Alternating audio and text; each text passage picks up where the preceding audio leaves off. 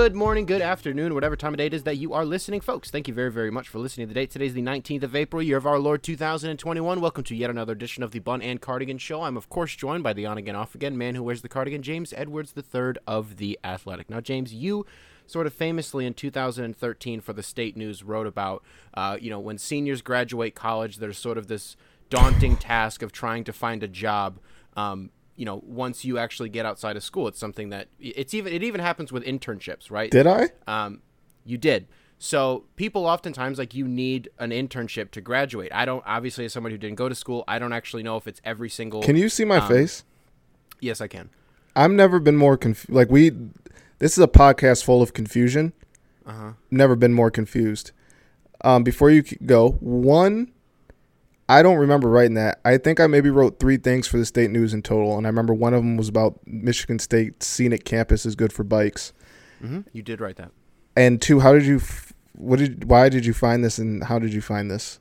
So you famously wrote this piece, and I kind of just wanted to, we're starting to get into the swing of things. People are about to start graduating. So if you want to, people ask you for advice all the time. If you want to talk to the people a little bit about what that process was like for you, sort of how worried you were coming out of Michigan State about getting a job. What job did you end up getting? How long did it take you? Speak to the people a little bit on what that process was like for you. After I answer that, can I get answers to this whole shtick that you're doing that's throwing me off? You're James Edwards III. Did somebody pass this along to you, or did you just Google? No. I just know. I don't even remember that. Anyway, I hope this is my message to all students. I hope you did your dirty work while in school. I was a little worried about getting a job out of college, only simply because I didn't have anything guaranteed, but I had a good feeling that because I worked at the Lansing State Journal while in school for 2 years, that when I got out, I would have a job, and I was part-time for the first 6 months. I actually worked part-time as a high school sports writer and part-time as a Big B barista. If people don't know what Big B is, it's like I don't know if they have them in other states, but in Michigan, do they have them in Chicago? I'm actually realizing I've never seen one in Chicago. So I think it's a Michigan thing, but it's just like a kind of coffee chain. It's not Starbucks. It's not Starbucks. Starbucks, but not Starbucks. I used to wake up at 5 a.m. open, and then write stories when games happened in the afternoon. So I hope you did your dirty work, your groundwork, shook hands, kissed babies, blogged, got internships while you were in school to set yourself up for an opportunity outside of school. I think that's as I've talked about many times on here and to many students when I talk to Michigan State classes, it's you got to get out there while you're in school. That's, I think, the biggest takeaway for me from college is not necessarily what you learn in class, but the opportunities that university presents for you to get internships and meet people who are successful in the field. Yeah. Now, can you answer me? No. Where'd this come from? I have a vested interest in your life and your come up. I don't remember writing that. That's okay. It was almost 8 years ago, so I wouldn't expect you to. Can you send me that? I was doing 8 years ago. I can send that to you if you'd like. Sure. Did somebody send it to you?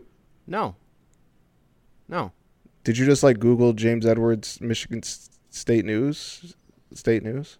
I did what I had to do to find what I wanted to find. All right. So how long was it after you got out of school that you actually got a job? Was it immediate? Did it take a few months? Because my brother, for example, I don't remember how long after, but if memory serves, it took him not a considerably long time. I think it was within that year that he graduated, but I don't think he had it immediately. I could be wrong. So what was that like for you?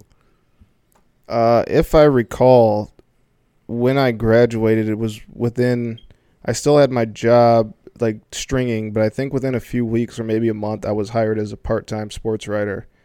And then 6 months after that, the LSJ/Gannett did reshuffling, and I was hired as a full-time high school sports reporter. So within 6 months, I had a full-time job. Okay. But yeah, I think I did the part-time for 6 months. I think when I got out of school, though, they gave me part-time. And I almost left in between then because I got an offer to cover high school sports in some city in Iowa. And I was like, well, it's a full-time job. I should probably take it. My editor was like, why don't you just hold tight for a little bit? So I think they knew that they had plans to keep me around. Sure. Yeah, absolutely. He's like, you can go to Iowa if you want. I wouldn't do that if I were you. I consider you as somebody who seems to be very calculated, whether it's monetarily or physically, anything that you want to do. You seem to sort of be thinking 2 steps ahead. Now, obviously, you have a job right now that I think you like very much. I think we all enjoy you in the position that you're in, and I know that you probably wouldn't trade it for much. However, is there any sense of, I don't want to call it complacency, like, do you think that there's still another hurdle to climb, or do you feel like, well, I guess with the hurdle to climb thing, like, do you think the Athletic is where you want to be for the next 20, 30 years? Now, that's not to say that, you don't want to be there, but is this what you can comfortably envision yourself doing, for the rest of your career? If I'm in sports writing for the next 20, 30 years, here is the place I would want to be. There are other places that are intriguing as well, but definitely I think the Athletic is the premier sports writing outlet in the country.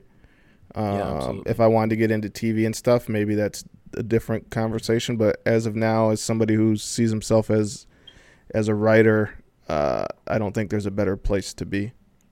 Do you have those aspirations to be a television personality?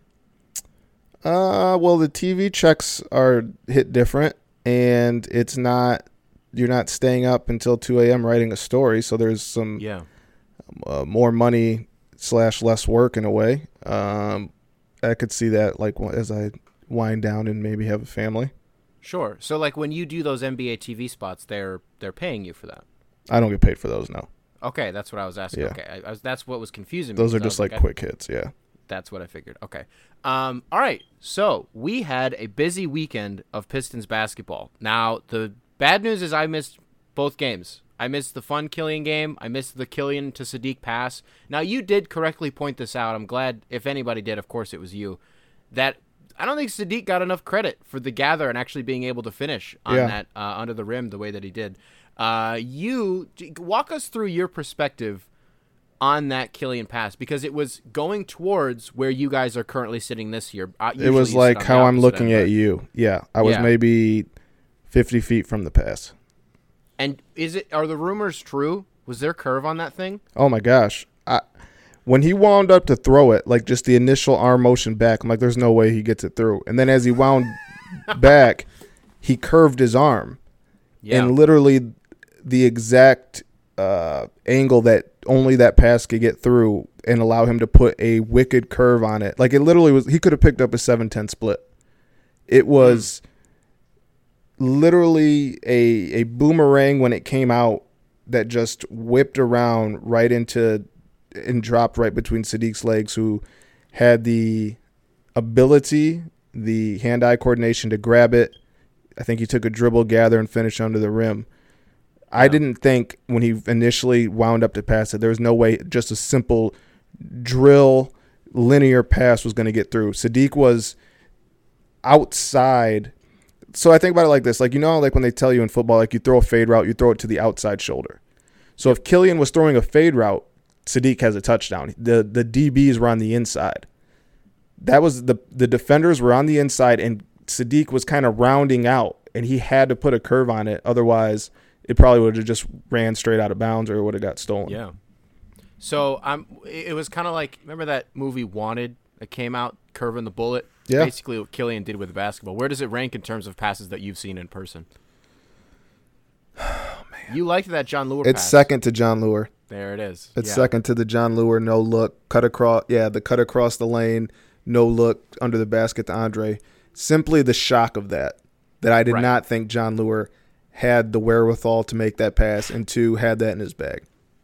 So if it was anybody else, is what you're saying, Killian would probably be number one. Because I was going to say, Mason Plumlee does that every week. He does that. He throws stuff behind his head every single week. Yeah, the Lure was shock factor. Yeah, absolutely. The biggest thing here, obviously, Killian's kind of back. Isaiah Stewart went insane, and Frank Jackson's My Apology Tour extends another day. Yeah. If I had to rank those, I would say Isaiah, after the night after scoring or grabbing a career high, 21 rebounds. 21 rebounds, tied Pistons record, I believe.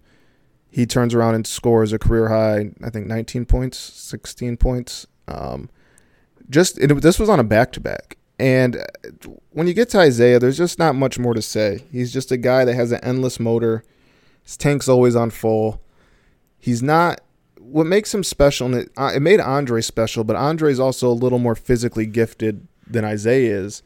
What makes Isaiah special is the ability to jump twice before a guy jumps once. Yeah. It makes up for his lack of height. It makes up for his lack of just pure vertical jump. Andre could jump vertically, but he also was a pogo stick, and he could get up a couple times before the other guy could. But for Isaiah, it's simply having to read and react at the right time, being able to use – I mean, he's given long arms. He has tremendous reach. But just his ability to read the ball, to get up a couple times before a defender can get up. Offensively, you saw a little bit more with his post moves. There's more patience. He just runs the floor well. I mean, he did all this scoring these last two games. I shouldn't say all this scoring, like it was like 32 points, but for a center, without really, I think he hit 1 3 and all that. He's just active, man, and he just gets after it. And I've said it before. I've written it before. I've talked to people about it before. There are guys in this league who play hard. They ain't Isaiah Stewart, man. It's just really hard. Like, the closest is maybe Marcus Smart. And I still think Isaiah jogs when he comes off the floor. Isaiah jogs when he comes on the floor. Isaiah jogs to help a teammate up. I was going to say, no, he sprints. Like, he doesn't walk ever. You don't see Isaiah walking. It's absurd. 100%. And it was I believe it was, what was the game? Who were we playing when Isaiah had the 21 boards? That was Friday, right? Yeah. They beat OKC. OKC, that's because it was the Tank Fest, right? Because Thunder fans on Reddit were like, you can't out-tank us, and turns out they were right. Yeah. It was after that game, or was it after the Wizards game that Casey was like, we need better rim protection? And it was after the Wizards game. The Wizards game, gotcha. I had a few people tag me, and then there was one person who said, all this means, they tagged me and said, all this means is that we're going to get like 10 minutes of Evan Mobley talk on the Bun and Cardigan. That. Which is true. So and I think that comment, if I had to guess, was more directed toward Mason Plumlee. The Casey comment, you mean? Who struggled to defend Alex Len. And, Isaiah struggled with Rolo, but he was hitting the hook shot that he lives in. Like, have fun stopping that, anybody.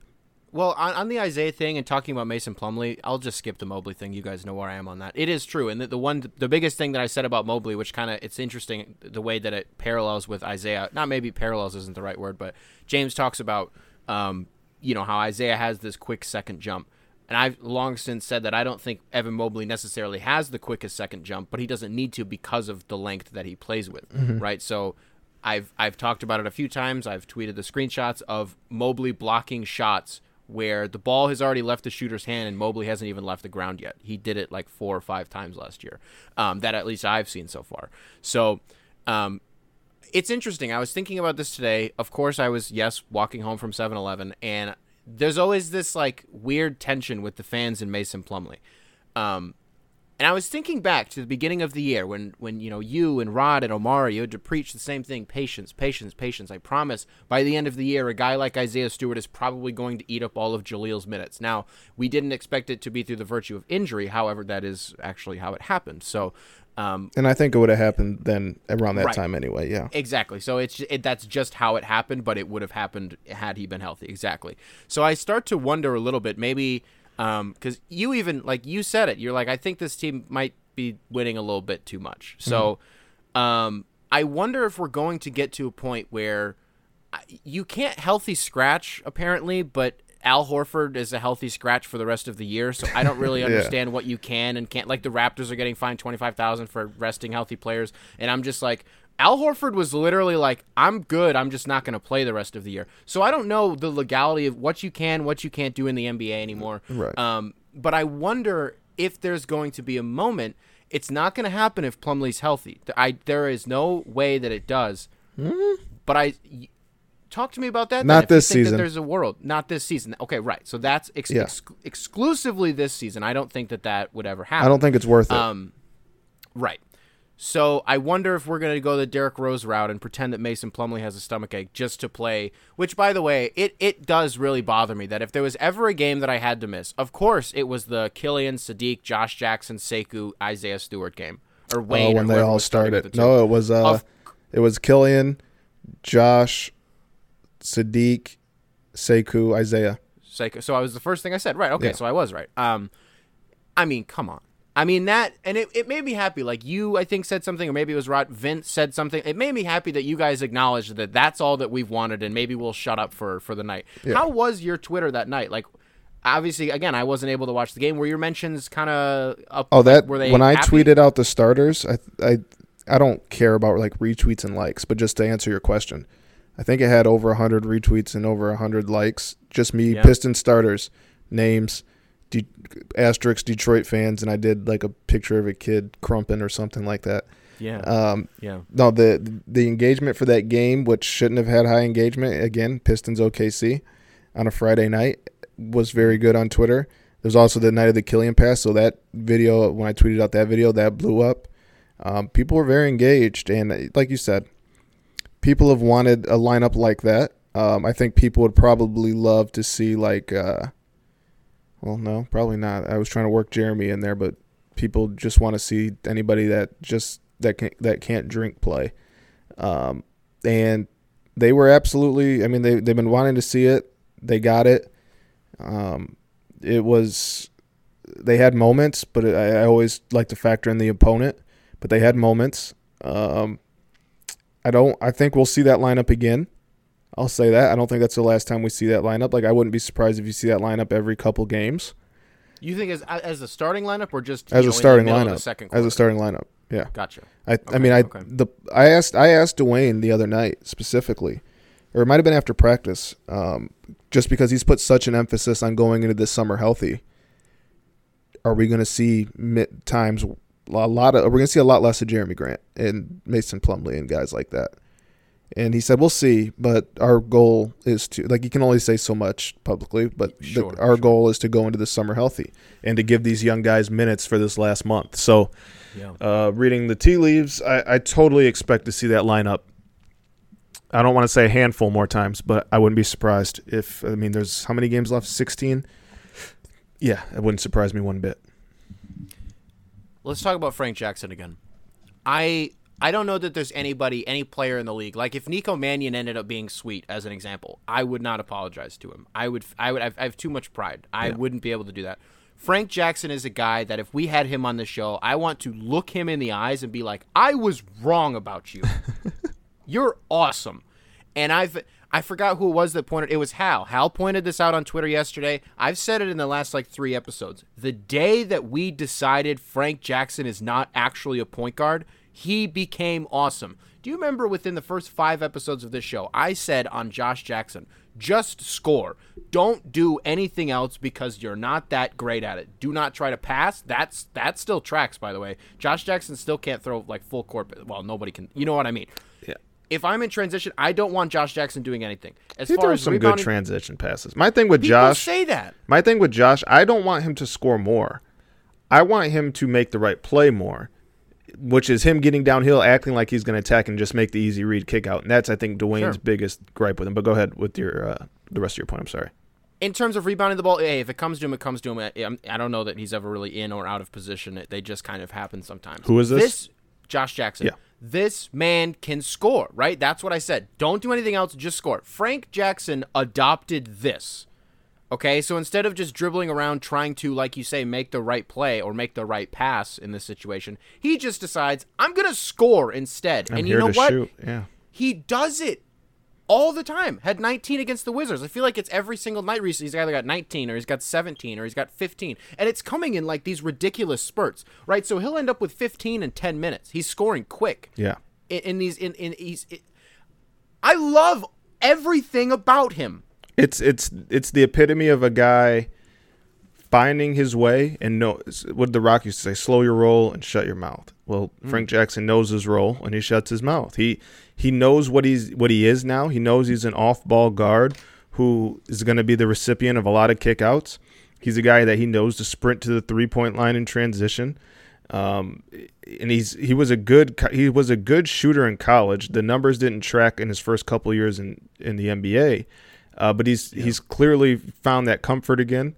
He's knocking down spot up shots at an exceptional rate. I think I tweeted before he's in the 92nd percentile, 96th, 91st, something in spot up opportunities. He said last night after the Wizards lost that the 3-point shot has opened up his ability to get to the rim, and I don't even think he had that many threes in that game. I think some of his points came in the paint. Again, it's just a guy who's figured out what he is at this level and how he can contribute and where he can get in where he fits in. And it's going to be very interesting for Detroit what happens with him, because he is still on a 2-way deal. They still need shooting. Wayne is going to be a free agent next year. And I think Frank has done everything that he can to show that he has reason to be on an NBA roster, and specifically Detroit, because clearly there's comfort there. And what he's doing isn't easy. And I asked him last night, like, you have played, as has everybody else, played with a ton of different lineup combinations this season, whether it's due to transaction, whether it's due to health. And he was like, yeah, like that's it. Like, as a team, we've had some of our issues because we're trying to get to know each other, but it's hard at times just simply because things change and the lineups change and health and all that. But you should add like another caveat to what he's doing, because he's a guy who found his way amidst shuffling of chairs. Like, it's very hard to find a rhythm and to find your way when things around you are a little bit chaotic. And for him to do that amid all the shift that's happened is kudos to him on that. Yeah. Frank Jackson, the quintessential embodiment of staying ready. Yeah, is essentially certainly the gist of what you're saying here. And I think Wayne rubbed off on a lot of those guys with that, because you see a lot of players this year in Detroit have all had moments of not playing much, and then when their number was called, stepping up for a couple game stretch and doing some stuff. Absolutely. There seems to be a bit of a how do I say it? Let me just ask you this instead. You have a pretty good barometer for this sort of stuff. What are your expectations in terms of Wayne coming back next year and running it back at the deadline? I would be surprised. Should I give some Bun and Cardigan breaking news? Well, I feel like now if you don't, then people are just going to bother you on Twitter for it. So I wish I didn't say that. If you can't say it, you can't say it, and we'll speed past it, and nobody bother James about it. I don't. So there wasn't, because he made it past the trade deadline. People just thought he was gonna. There wasn't always a world in which he wasn't not gonna get bought out. It was possible. Just certain things needed to happen. So I think he was open to change after the deadline if certain things played to his favor in terms of where he could go and what his role would be. So what you're talking about is if the buyout market was shaped up in a different way, that maybe Wayne would be receptive to it if a team that he wanted to go to didn't add somebody else in his they could guarantee him a certain type of role and guarantee that he would be some sort of piece to something, not just be there. Since that didn't materialize, it was something. Staying in Detroit was a welcome idea to him. Yes, he likes it here and didn't want to just get out. Like, if he was going to leave, it was going to be for something for grander pastures and a grander opportunity. Sure. How have the fans been in the last, month since they've been allowed in the arena? You know, people that know Detroit crowds, like, they're a unique bunch. They say wild things. They're loud, and it's heightened now with only so many fans. Like, you can hear some wild things. But yeah, it's been Detroit. Me personally, I get like not annoyed. Like, it's your fan and you paid your money. You can do whatever you want to a respectful extent. And nobody says anything crazy. But like the one guy who's drunk, who's just like yelling at everybody while it's quiet, and he just says something that's just he thinks is funny, that's just not funny. Like, I don't miss that because it's just like awkward. But yeah, no, Detroit fans when I see them, they look excited to be in the arena. They seemed very receptive of this team. I think I've talked about this I was talking to Sean Windsor, a columnist for the Detroit Free Press. He was sitting next to me at the OKC game. And I think that if fans were allowed in the arena, like normal capacity, I don't think it would be full by any means. And I don't think it would be like 75% full. I don't know. All I know is I think more people would come out for this team than last year's team.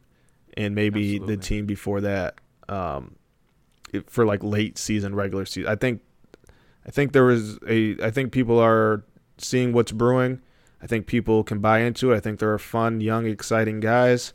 And I think people now, especially because they've been deprived of live action events, they definitely would. But even that aside, coming into this year, seeing this team play a little bit, I still think they would have done pretty well in attendance. Not great. I still think they would have been like bottom 10, but I don't think it would have been as bad as it's been in recent years.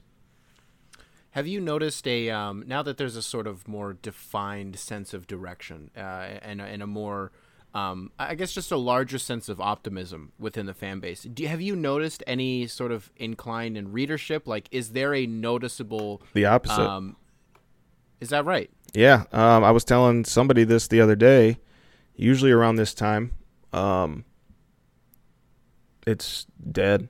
Just simply after the trade deadline, when the Pistons are usually not in the playoff hunt, it's people are just ready for draft stuff, and people are just ready for the draft, or they're turning their attention to baseball, turning their attention to the rest of the league. Like usually around this time in normal circumstances, it's not anywhere near what it is at the start of the year or around the deadline.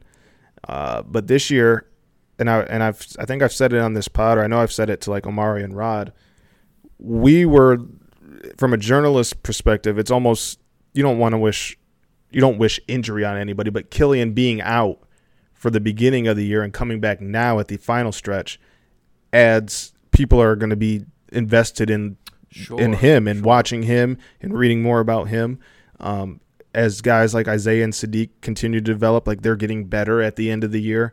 And it's kind of like a progress report, when you invest in young guys and you invest in a young team, you watch the goal is to see gradual progression throughout a whole season. So now that they've shifted young, people are still invested because they want to see how these guys have improved from start of the year to now. But in Killian's case, people were deprived of Killian for 41 games. So now they're tuning in to see what he's about. And with a month left, that's usually not the case. People are usually tuned out around this time. Sure. And I think, listen, what he's been recently has sparked a lot of it. Look, he got on Bleacher Report. That's a pretty big deal. He's been back for like 2 weeks, and he's back. He's on Bleacher Report. That makes everybody happy. Koo brought up a really interesting point. The new host of Locked On Pistons, I'm pretty sure everybody knows that at this point, but he brought up an interesting point. He said if Killian, in his peak, was Mike Conley, are you happy with that? They should be. I'm thinking yes. I'm thinking absolutely the answer should unequivocally be yes. A starting point guard for double-digit years who was only not a multiple-time All-Star because he played in the conference that had the Hall of Fame point guards. You know why I wish that this ends up being true? Because what was the biggest drawback from Mike Conley? He got a lot of assists taken away from Marc Gasol. Sorry, by Marc Gasol, because they ran a lot of the offense through him. And he didn't get as many assists as he probably should have too, because he never had shooting around him. Right, and that's sort of so. If there's a parallel here, Killian Hayes is Mike Conley. Who's going to be Marc Gasol? Evan Mobley. There's your Evan Mobley. Boom. We bring it back full circle. That's how we bring Evan Mobley into this show. Isaiah Stewart is going to spoon feed you beef stew. Well, I just mean because Evan Mobley's a better passer. I think he's a better playmaker. We don't know that yet. We do not know that yet. No, you are 100% I feel correct. I know what you're saying. There are a lot of things about Isaiah Stewart that I have learned this year that I did not know at the time that he was drafted. I can't really say the same thing about Killian or Sadiq. Isaiah has sort of had the most tools in his box that I didn't actually know about. So in terms of who's a better playmaker today, Evan Mobley. Who's more likely to get 10 assists? Evan Mobley. Yeah. Is that going to change in 5 years? Yeah, absolutely it could. But as it stands, I'm just, for the sake of a parallel, I'm just going to go with Evan Mobley. That is an interesting point you make, though. Isaiah, and we've talked about it a bunch. Isaiah, let's take the 3 first-round picks. When you examine Isaiah from when the Pistons got him, he's exceeded pretty much every expectation you had from him. Yeah. I would say Sadiq, you knew he was a 3-and-D guy.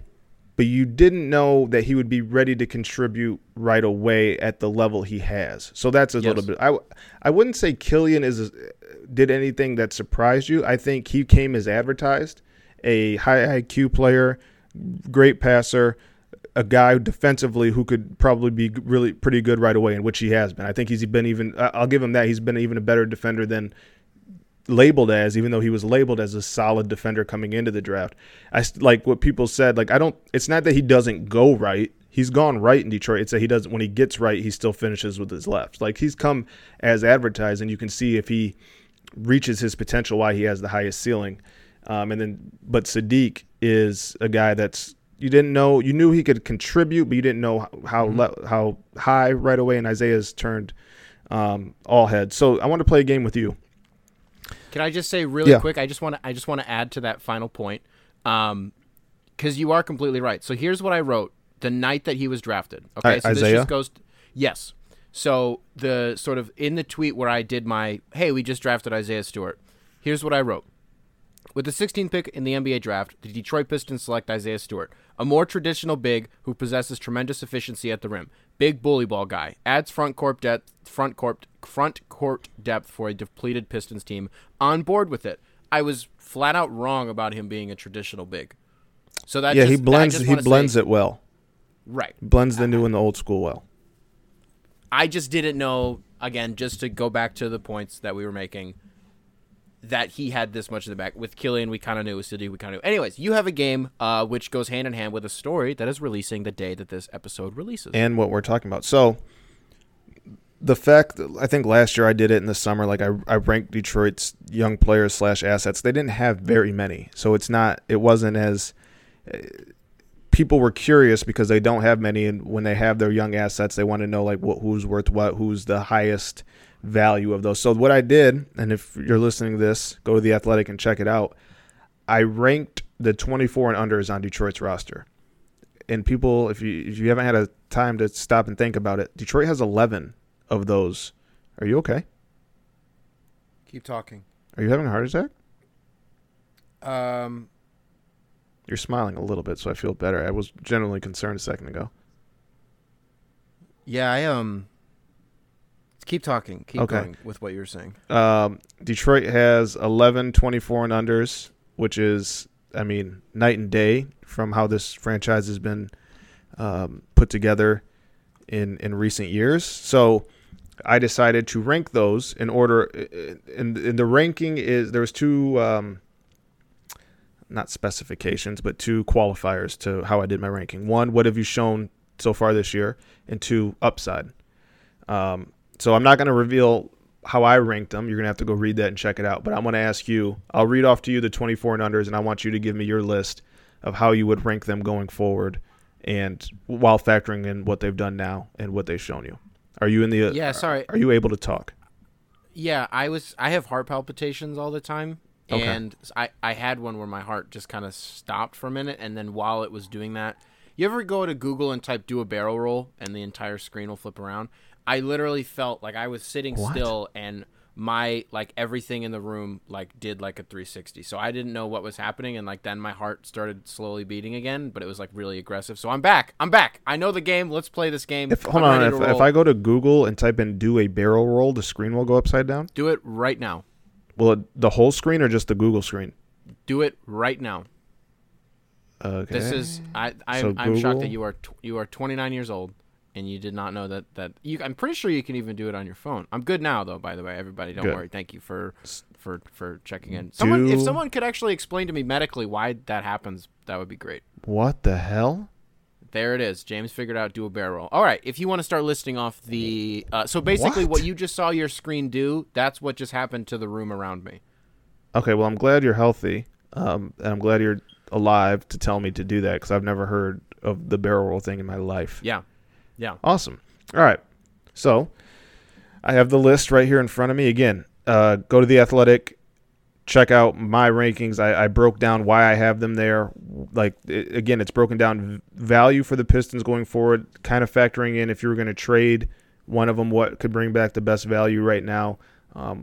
Their significance in the totality of the roster going forward. I had a fun time putting it together, so I think you'll enjoy it. All right. Here we go. Sadiq Bey, Tyler Cook, Hamidou Diallo, Sekou Doumbouya, Killian Hayes, Frank Jackson, Josh Jackson, Saban Lee, Davidas Servidis, Dennis Smith Jr., Isaiah Stewart. So out of principle, I have to put Dave and So let's start at the Dennis. bottom. Yep, Dave and Dennis they're the last two. So 11 and 10. Davidas 11. Servidis is 11 because I don't need You don't to. have to explain. Yeah. So Dennis Smith Jr., the only reason I'm putting him at the bottom, if we revisit this in 6 months and he's still on the roster, I will adjust it accordingly. But right now, I don't want to put it too much time and effort into the consideration, solely because I do not believe that in 3 months he will still be on my basketball team. So do you think? So you think Dennis has less value than Tyler Cook? Yes. Okay. Just I didn't want to make sure you didn't forget his name. I do. No, if what's funny is Tyler Cook was the name I planned on saying next. Okay. And that's not a slight towards him. I actually do enjoy him. I think the one thing that I knew about him when we signed him to the two-way was that he had bounce. And I can think of 3 specific examples so far, I think even one last night, where that was on display. That's one thing I really like about him. I think he's a high-energy guy, and I always want those guys on my basketball team. He's just another one of those instances where You know what he is. He's a high at the best. He's the end of a rotation, high energy guy. Sure. And, Sure. Yeah. So like the way Rashawn Holmes was in like Philadelphia, like Early he did, on. and now that's not to say that Tyler Cook is Rashawn Holmes. In principle, a guy that you kind of don't know, but when he plays, he's going to give you some minutes. Okay.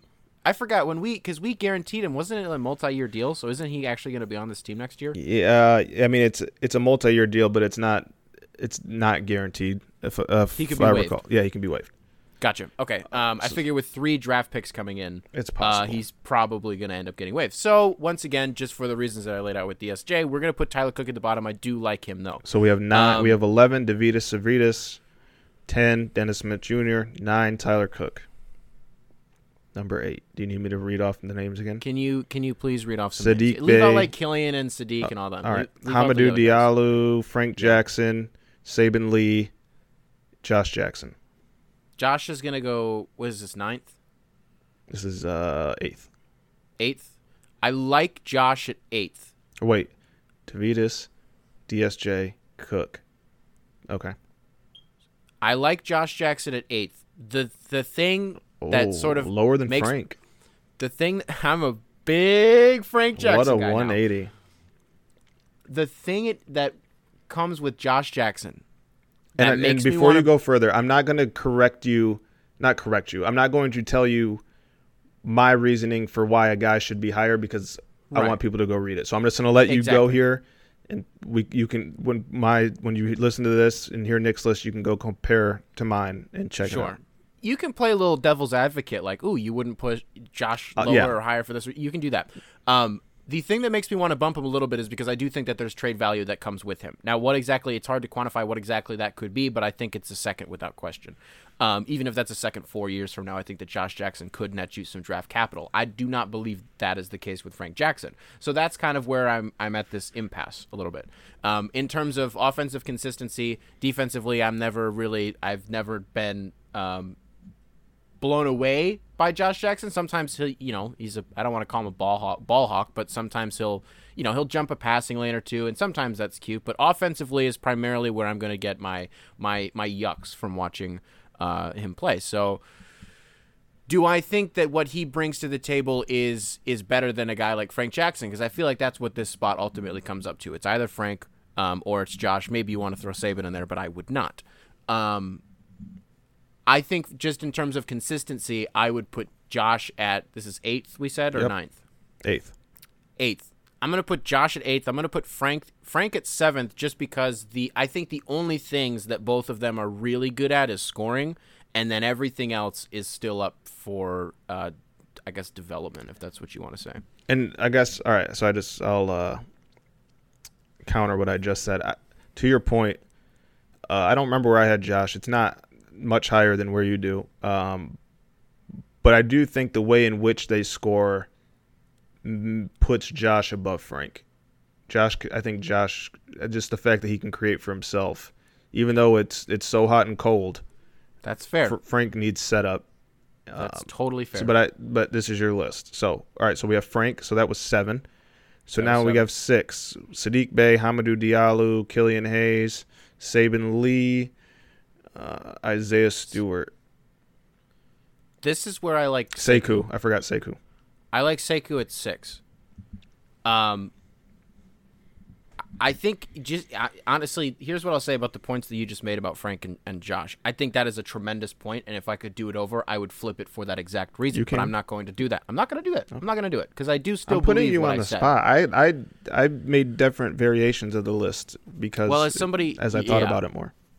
As somebody who is notoriously bad with off-the-cuff stuff, very well documented on this show, I'm trying to get this as best as I can, and I don't want to walk anything back. I like Sekou at 6 just because in terms of rawness, I kind of hope Detroit doesn't get anybody of that ilk for a while. Because if we're going to get to a point where the timeline that's been laid out is within the next, I'd say 3 years from now is when Detroit is expected to kind of get the wheels off the ground a little bit. If not, they'll be at a pretty decent altitude. So I don't want to draft another guy like Sekou because I don't know where that would fit in the timeline. But given where he was drafted, hopefully by the time that we are actually quote-unquote good, he'll be where we want him to be. We've seen that in the last, 2 weeks. There's, some weird confidence going on with Sekou. I don't know what's going on. But he's attacking a lot more. I feel like he's protecting the offensive feel. He's protecting the ball around the rim a lot better than he did all last year. Using his body more. The one thing, use your body to shield the basketball. That was the thing that drove me insane last season, was watching him get met at the rim probably more times than anybody else in the league, and the guy only played, 40 games. So it was 35. him and Svi going for the how many times can I get my shot block title. And there's been very noticeable improvement. You'll still have those moments where he's just kind of spotting up somewhere and you kind of hope he gets the ball. I don't know that that's something I'd slight him for, but considering the guys in front of him right now, this isn't, I guess, upside is something to factor in here. I forgot that was one of the little stipulations. I still think it's difficult to figure out where he can go. People loved the Siakam comp. I'm not there. So we've been actually pretty in lockstep with how I described my ranking for Sekou and what you're saying. This is interesting. So obviously you won't tell me where he is. Give me a wink if he's actually at 6, and then I'll just keep going. He's around there. I can't look at the file now because it's scheduled for tomorrow and I can't get back in. Totally fine. Yeah. I'm gonna put Sekou at 6. I'm gonna put Saban at 5. Okay. I'm going to put Saban Lee at 5. Let me give you one thing I don't like about Saban Lee. If we were to do a power rankings, the things that Nicolas Henkel hates about watching basketball, fouling up 3, small guards doing their under the basket baseline stuff, that makes me really mad. There's something else in there. I forgot what it was. Oh, then the biggest thing is pumping pump faking along the perimeter and throwing your body into the defender and pretending that it's a foul. It drives me insane. I hate it when Ish did it. I hated when Corey Joseph does it. When Saban does it. When you run the baseline and just run around the basket, I hate when small guards do that. But the feel with which Saban Lee plays the game of basketball has been such a tremendous joy for me to watch. I don't know that I'd necessarily call him a game manager. I don't know. He's not there yet. I think that's something that's in the cards for him, though. He reminds me of a 90s point guard. 100%. Yeah. And I also think one thing that we haven't seen in a while from Saban Lee is he hasn't tried to kill anyone in a while. He hasn't tried to, blow up on anybody at the rim. Unless it's happened in a game that I've missed and I just he hasn't didn't done see it in a tweets. while. He actually did the opposite on the defensive end. Not Kyle Guy. What's his counterpart in OKC? Went to Svi? No, I get Kyle Guy Poku? and this guy mixed up. No, Kyle my gosh. Singler? No.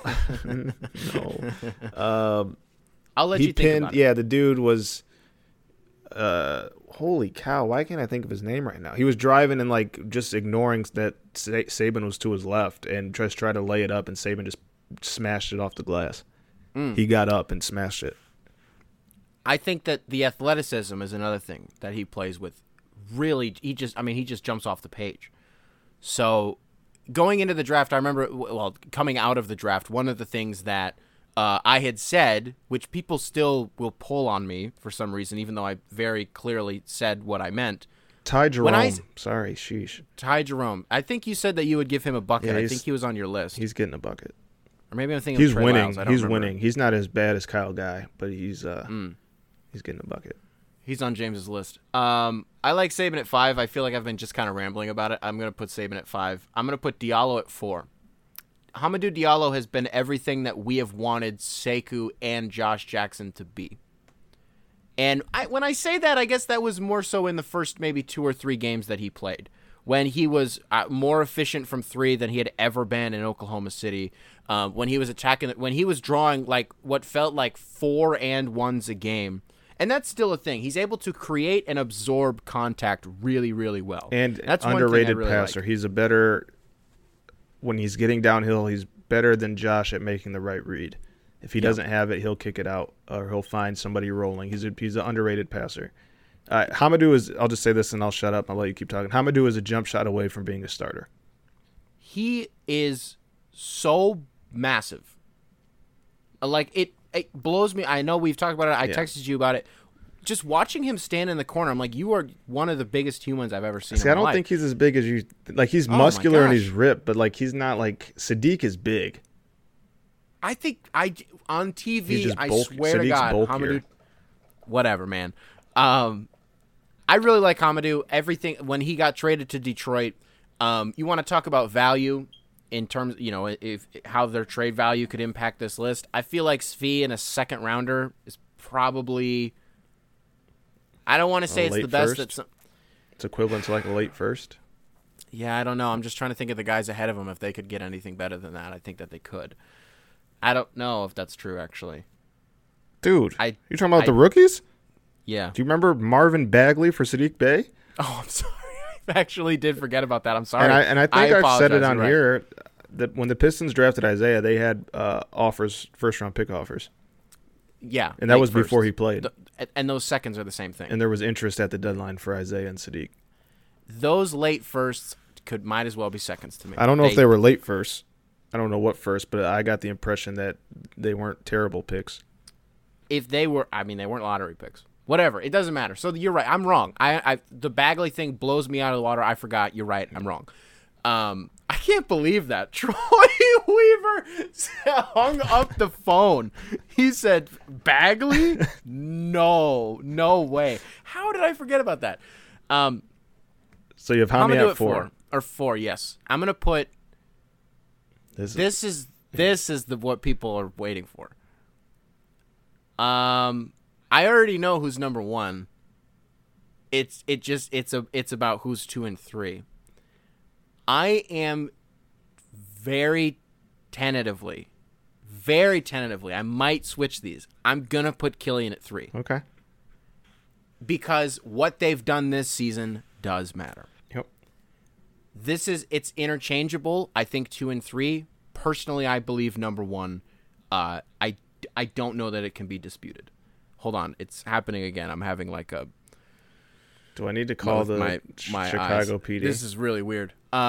Dude, I've been so grumpy today. My favorite pizza place closed down, and I just don't know why I live here anymore. I'm really mad about it. I hate this city and should COVID. Have moved a while ago. It's funny because it's a New York pizza place. It's not even Chicago. Oh, really? It's better that way. Because some people live around Chicago me. pizza is lasagna. It's literally terrible. It's tourist pizza. Yeah. It was called Gabriella's. It was on Diversey right off of Brown Line in Lakeview. If any of our Chicago listeners know where that is. Actually, no, your sister's never going to get to experience it. It's gone now. Anyways, Killian's going to be at 3. I think we've done a decent service to why we talked about Killian and the rest of these guys a decent bit in this episode. So I don't think I need to explain it too much. I don't hate where you have Killian. I think he carries the most upside. But I agree, him reaching his upside, essentially him developing as a scorer and a shooter will propel him high on the list. But if he doesn't reach there, then you're wondering what his trajectory looks like. You want to talk about what I love the most about Killian? we preach about his passing. I think people have done a really good job talking about his defense. I really do. People had a lot to say about Reggie hitting that game winner on him. It kind of is what it is. That's a vet on a rook, whatever. Killian definitely was playing for the drive. Yeah. A little too relaxed. So you'll never, I feel like, ever see Killian late on a closeout. He's always with his man. He doesn't get lost. I feel like he's always in the right position. He's best screen navigator, defensively, of course, that the Pistons have. The guy is a lightning rod. I've said it many times. He has two things already he can hang his hat on. He's already ahead of the curve defensively, and I'm not just comparing him for a rookie. Like, he's a pretty good defender for an NBA player already. Yes. And he's a tremendous passer. So we're going to put Killian at 3. Now, when I say 2, people are going to automatically know 1. So should I just say 1 and give them the credit? Just go say 2 and 1 at the same time and why you went with 1 over 2. Isaiah's 2, Sadiq is 1. Okay. I think listen, Omari pointed it out. I'm sorry, Omari, I wasn't able to read your story, but I saw the tweet where he said that he had done the math, and if this was a regular 82-game season, Donovan Mitchell's rookie record of hitting 187 three-pointers inside of a single season, was in jeopardy because Sadiq was on pace to hit 182. Mm-hmm. Obviously, that's not going to happen. They're playing 10 less games. So unless he goes on this Steph Curry streak over over these next few weeks, which, by the way, I tweeted this, Luka hits that game winner against Memphis. Yeah. And everyone's like, that was one of the greatest shots I've ever seen in my life. And it took Steph 24 hours to hit a better one. Yeah, Steph had Twitter on lock last night. I'm sitting there waiting for Pistons Wizards post-game to wrap up, and I'm seeing everybody, Steph's crazy. Oh, my gosh. I'm like, I just want to watch Steph. I get off work, and I get on the train, and I'm like, what's going on? And I see that shot that he hit left-handed, looking at the bench in air. Hung his right hand up. After shooting left, it was crazy. I've never seen. Anyways, with Sadiq, listen, I have this philosophy that I feel like James has debunked on multiple occasions that wings win championships. They're definitely important.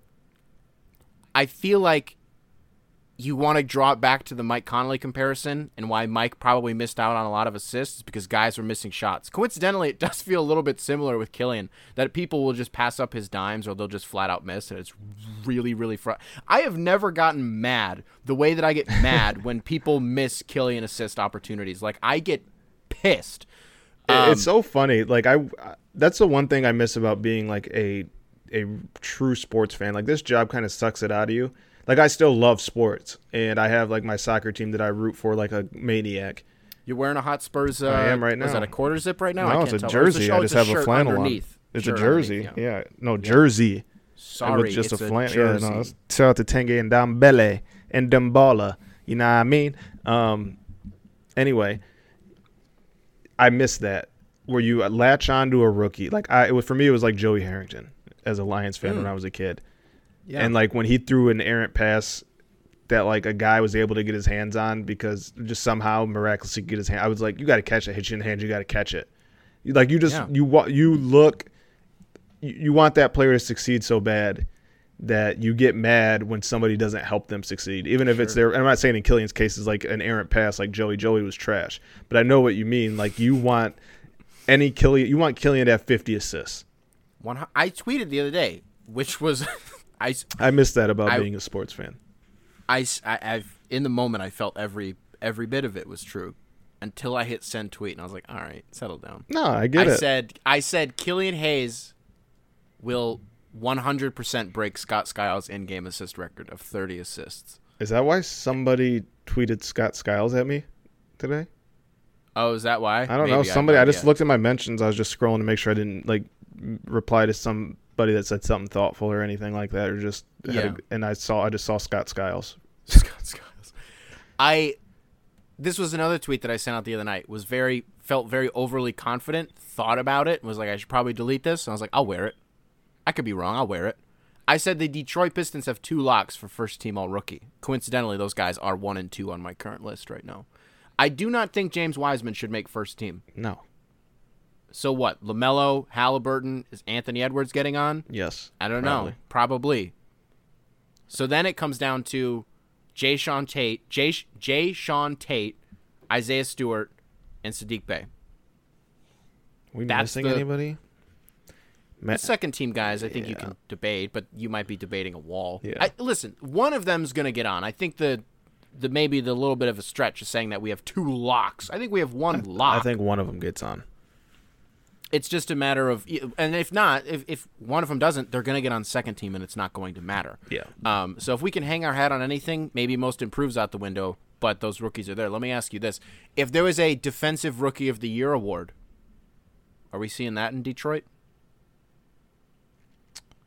Surely have to go to Isaiah. I'm trying to think of other rookies. I think he'd have a really strong case. Yeah. I can't think of anybody else. I also don't get to. It's tough. So I don't want to vote ever because I don't get to see everybody all the time. You know what's funny? I had never. Maybe he has, and I'm naive to it, and I never paid attention to it before. You know what I really respect about you is that you have very strong convictions about not wanting to vote because of reasons that we've talked about before. There's a lot of money involved. People should take it really seriously. Zach Lowe talks a lot these last few weeks about he loses sleep over oh no, I have to think of the most improved list. I forgot. You should take it seriously. Yes, money is involved. Yeah. And absolutely, and in turn, people's livelihoods. Yeah, I mean, of course, it's absolutely. Somebody might miss out on an extra $1 million that makes $40 million. I get it, but it's still money that you want to make sure. You want to make sure you get it right. I texted you the other day that I was pretty sure that Josh Hart's not actually coming to Detroit. Yeah, let's put a bow on your list really quick. I was gonna get back to it. No, I don't want to. No, because we can talk about the Josh Hart thing. So you went. Okay. Sadiq, Isaiah, Killian, Hami, Saban, Sekou, Frank, Josh, Cook, DSJ, Servidus. Okay. Anything egregious there? Anything that anybody that you don't have to say where or who, but was there any player that was way higher or way lower than what you? There was one. I know that there's one player I had higher than you did, but not much higher. So yes, go to The Athletic right now. See my list. I broke it down. Wrote graphs on each guy, why I had him there, their value, what they'll mean to the organization going forward, and why I had him there. So yeah, go check that out. Compare it to Nick's. And Nick, I'll tell you off when we're done how your list stacked up to mine.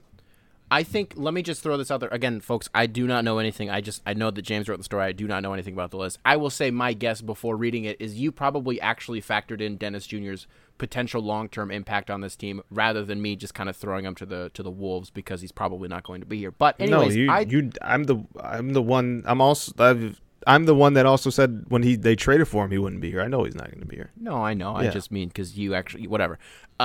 He was not the one. More time to think about it. He was not the one. Gotcha. Okay. Ooh, big Tyler Cook guy, I bet. Anyways, I texted you, I don't think Josh Hart's coming here anymore. Yeah. And you said, why? Why do you think that? I was curious why Gail Benson's going to pay him. She's not cheap. They were within $2.5 million of the luxury this year. Yeah. So you give Josh, what's the mid-level? He probably around 4 for 40. They'll probably give him 4 for 44. Give him the old Wendy's. And you give Lonzo what? Because they have his bird rights. They can offer him a 5-year deal. They still seem iffy on the Lonzo thing. Are you giving him the Reggie Jackson special? 5 for 85? Was that 5 for 80? I don't know if anybody's signing 5-year deals anymore. I don't know. I'm curious to see how that plays out. You're David Griffin. I like Lonzo a lot. I think he complements the 2 stars as a pass-first point guard who can knock down the 3 ball and who plays D. I would lock Lonzo up long term. I don't know. I don't want to get into years. I don't know 4 or 5, whatever the 4. Yes, I would do 5. I'd be like, depends on the money. Yes, I like Lonzo. I think he fits well with what they're doing. I think the annoying thing about as soon as this season ends and the draft's done and we got to do a free agency special, I am going to be miserable. I have tried 3 different times in the last 2 days to compile a list of guys that I want to throw at you, and I don't care about anyone this summer. Period. And I don't think the Pistons do either. Oh, just trade just flip the roster again. I don't know. Do something. I'm starting to feel more like Corey Joseph actually gets paid his $12 million. it comes back. Makes sense. We talked about it with Nikias, which, by the way, great episode. I hope people enjoyed that. Yeah, that was fun. We talked about it with Nikias. Great, like, stealth tank guy. He's been super efficient. He always makes the right play. And people don't like watching him play because he's not Killian, because he's not Saban, and it pisses me off. He's freaking good. It's the same thing with Mason Plumlee. I'm sorry that you don't like watching Mason Plumlee play because, yeah, sometimes he's kind of crap defensively. But the dude offensively is like a top 3 passer on the team. Yeah. And that's fun. No, he's fun moments. Yeah, he has fun moments. Again, it goes back to fandom. You latch onto a young guy, you just want to see more of him. And I'm curious about next year. I wonder if Isaiah starts next year. I don't think it happens this year. Next year is when I'm going to start to lose my patience, because the honeymoon of this team is so cute is going to wear off. But I wonder I wonder how much, because if Cade's here, if Mobley's here, if Jalen Green is here, I think next year will be more fun for fans than assuming they get Cade, Mobley, or Green. Assuming they get a top 5 pick. Sure. I think next year will be more fun for fans than this year because, 1, I think they'll be able to be in the building. 2, I think the young core will be fully intact. And I think some of the young guys have established themselves as guys that are going to play right away. They don't need too much nurturing as they did to start the year this season. I want to point out that I believe we have 2 members of the team that participate in Ramadan. And Hakeem Olajuwon was statistically better when he fasted. So I just want to throw out there that people should keep an eye out on Sekou. I don't know. Maybe he's bust out for a 25-25 game. The old Kevin Love, the 30-30 game. You're good at the old insert, the old Wendy's. The old you do that. You're nice with those. The old, like the old Reggie Jackson special. The old Reggie Jackson. Yeah, you're good at those. Yeah. Listen, I don't want to put anybody on blast. I saw one of the dumbest points I've ever seen in my life. And I don't mean any disrespect. And I should probably pull it up verbatim, but it was something to the effect of, I would like to see Detroit not draft in the top 5 and win more games so that the young guys have something to build off of and like they have confidence and momentum. What the hell? Yeah, I saw you reply to that tweet. Oh my! What I said was I would rather have Cade Cunningham than pick 7th. Am I dumb? Am I wrong? Like, these guys know what they are. I think that gentleman know that they're not bad. I think that gentleman believes that what the Pistons need is in-house, if I'm just playing devil's advocate, and that with development they will get the missing piece that they need. I will argue that until shown otherwise, the Pistons need a guy who can be a best of the best perimeter creator, scorer, and that person is in the draft. I'll play devil's advocate. Back to you on that same point. If you think this team is well equipped to actually be pretty decent in a few years, great. Wouldn't you like to have them plus Cade freaking Cunningham? Yeah, no, of course I agree with you. Yes, I was just trying to be nice in case he's a listener. And he has somebody on his side. I'm sorry. That's a dumb point. I do not mean any disrespect, but that is stupid. Like, it would be like if losing out on I don't want to, never mind. All right, James, we are at the end of the episode. We are. We actually are. That's weird. Usually when we say... Usually I say it 20 minutes. Yeah, like at episode 40 when we both know damn well we're going another 20 minutes. Yeah, I'm like, all right, we got to wrap up soon, and you're like, we don't, though. Yeah. I don't know that I have any story times. Here's a story time. I'm tired of James telling me about people that I like that he has conversations with, and then he lies about what was said. Like, yeah, they said you're really cool, and they love the show, and like they love your Jaden Smith picks for albums and stuff like that. Don't say who it was. I'm not going to say who it was. Yeah. I will never say who it actually was. But that stuff always really bothers me because James will just get my hopes up, and he thinks it's funny, and it's not. I thought you knew it would be a joke, but I guess not. No, knowing you, I should have known. Because the first half of your text, you said they said blah blah blah, and the first half of it seemed really real. Also, they love your Jaden Smith album picks, and I was like, okay, so he's kidding, and I did not appreciate that. All right, I kid. Album picks, yeah. Number 12. Oh, we're doing that still? I had a different one that I was just going to pick. Oh, I'm sorry. Go ahead. Yeah, sure. I'm going to go with Haram, Haram, an album by a group by the name of Armand Hammer, like Arm and Hammer, but Armand Hammer, ARMAND space Hammer. It's a group that consists of two rappers named Billy Woods and Elucid. Haram is produced entirely by The Alchemist. If you're into if you're into grimy rap, this is it. They got the joint. I think it's the first track, if I'm not mistaken, with Earl Sweatshirt. Is that the first song? No, Sir Benny Miles is the first song, which is fire. But they have Earl Sweatshirts featured on here. He has a dope verse. A bunch of if you're in the underground world and you know Quelle Chris, who's from Detroit, he's super dope. But yeah, Armand Hammer, Haram. If you're not into like grimy, and it's not like the production is just like it's Alchemist, so like sometimes there's drums, sometimes they're not, sometimes they're just rapping over a crazy sample. But it's just like it's back, like if you got your backpack on and you're walking and you want to like, yo, you just want to kick some bars in your head, like that's what it is. Did you see the tweet about the 7-year-old dudes that British drill track? Did you see that? No. I'll have to send it to you. It was the craziest thing I've ever seen in my life. Who was at the game? Who was at the? Were they rapping? Yeah, well, it's drill music, of course. But they were rapping like their own music, or it was a music video? Yeah, no, they were rapping. They had bars. Oh, okay. I saw a video where these two British drill rappers, they're the rappers, but their music videos had two old white guys doing their rap verse. Oh, wait, maybe that's what it was. Yeah, then. my boy's into the UK drill, and he sent me that video. Those older guys were rapping the rapper's verse. Gotcha. Yeah. Gotcha. Okay. Who was at the game the other night? Pistons game. It was some rapper. I don't remember who it was. It was Detroit's own. I don't remember who it was. There's so many random Detroit's own artists that we all look at each other. Do you know who that is? And we say no. I remember there was one. I texted you, and I was like, do you know who this guy is? Literally every single one. Like, we'll all just look. We all look at Amari because he's more in tune with, like, the newer stuff, I guess. Sure. And he even doesn't know sometimes. He'll know, like, a name.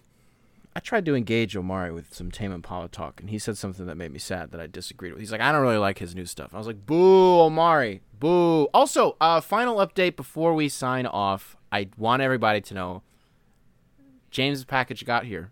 He actually did go to UPS. I did get the shirt. You're not wearing it? I'm not wearing it. I actually forgot while we were recording.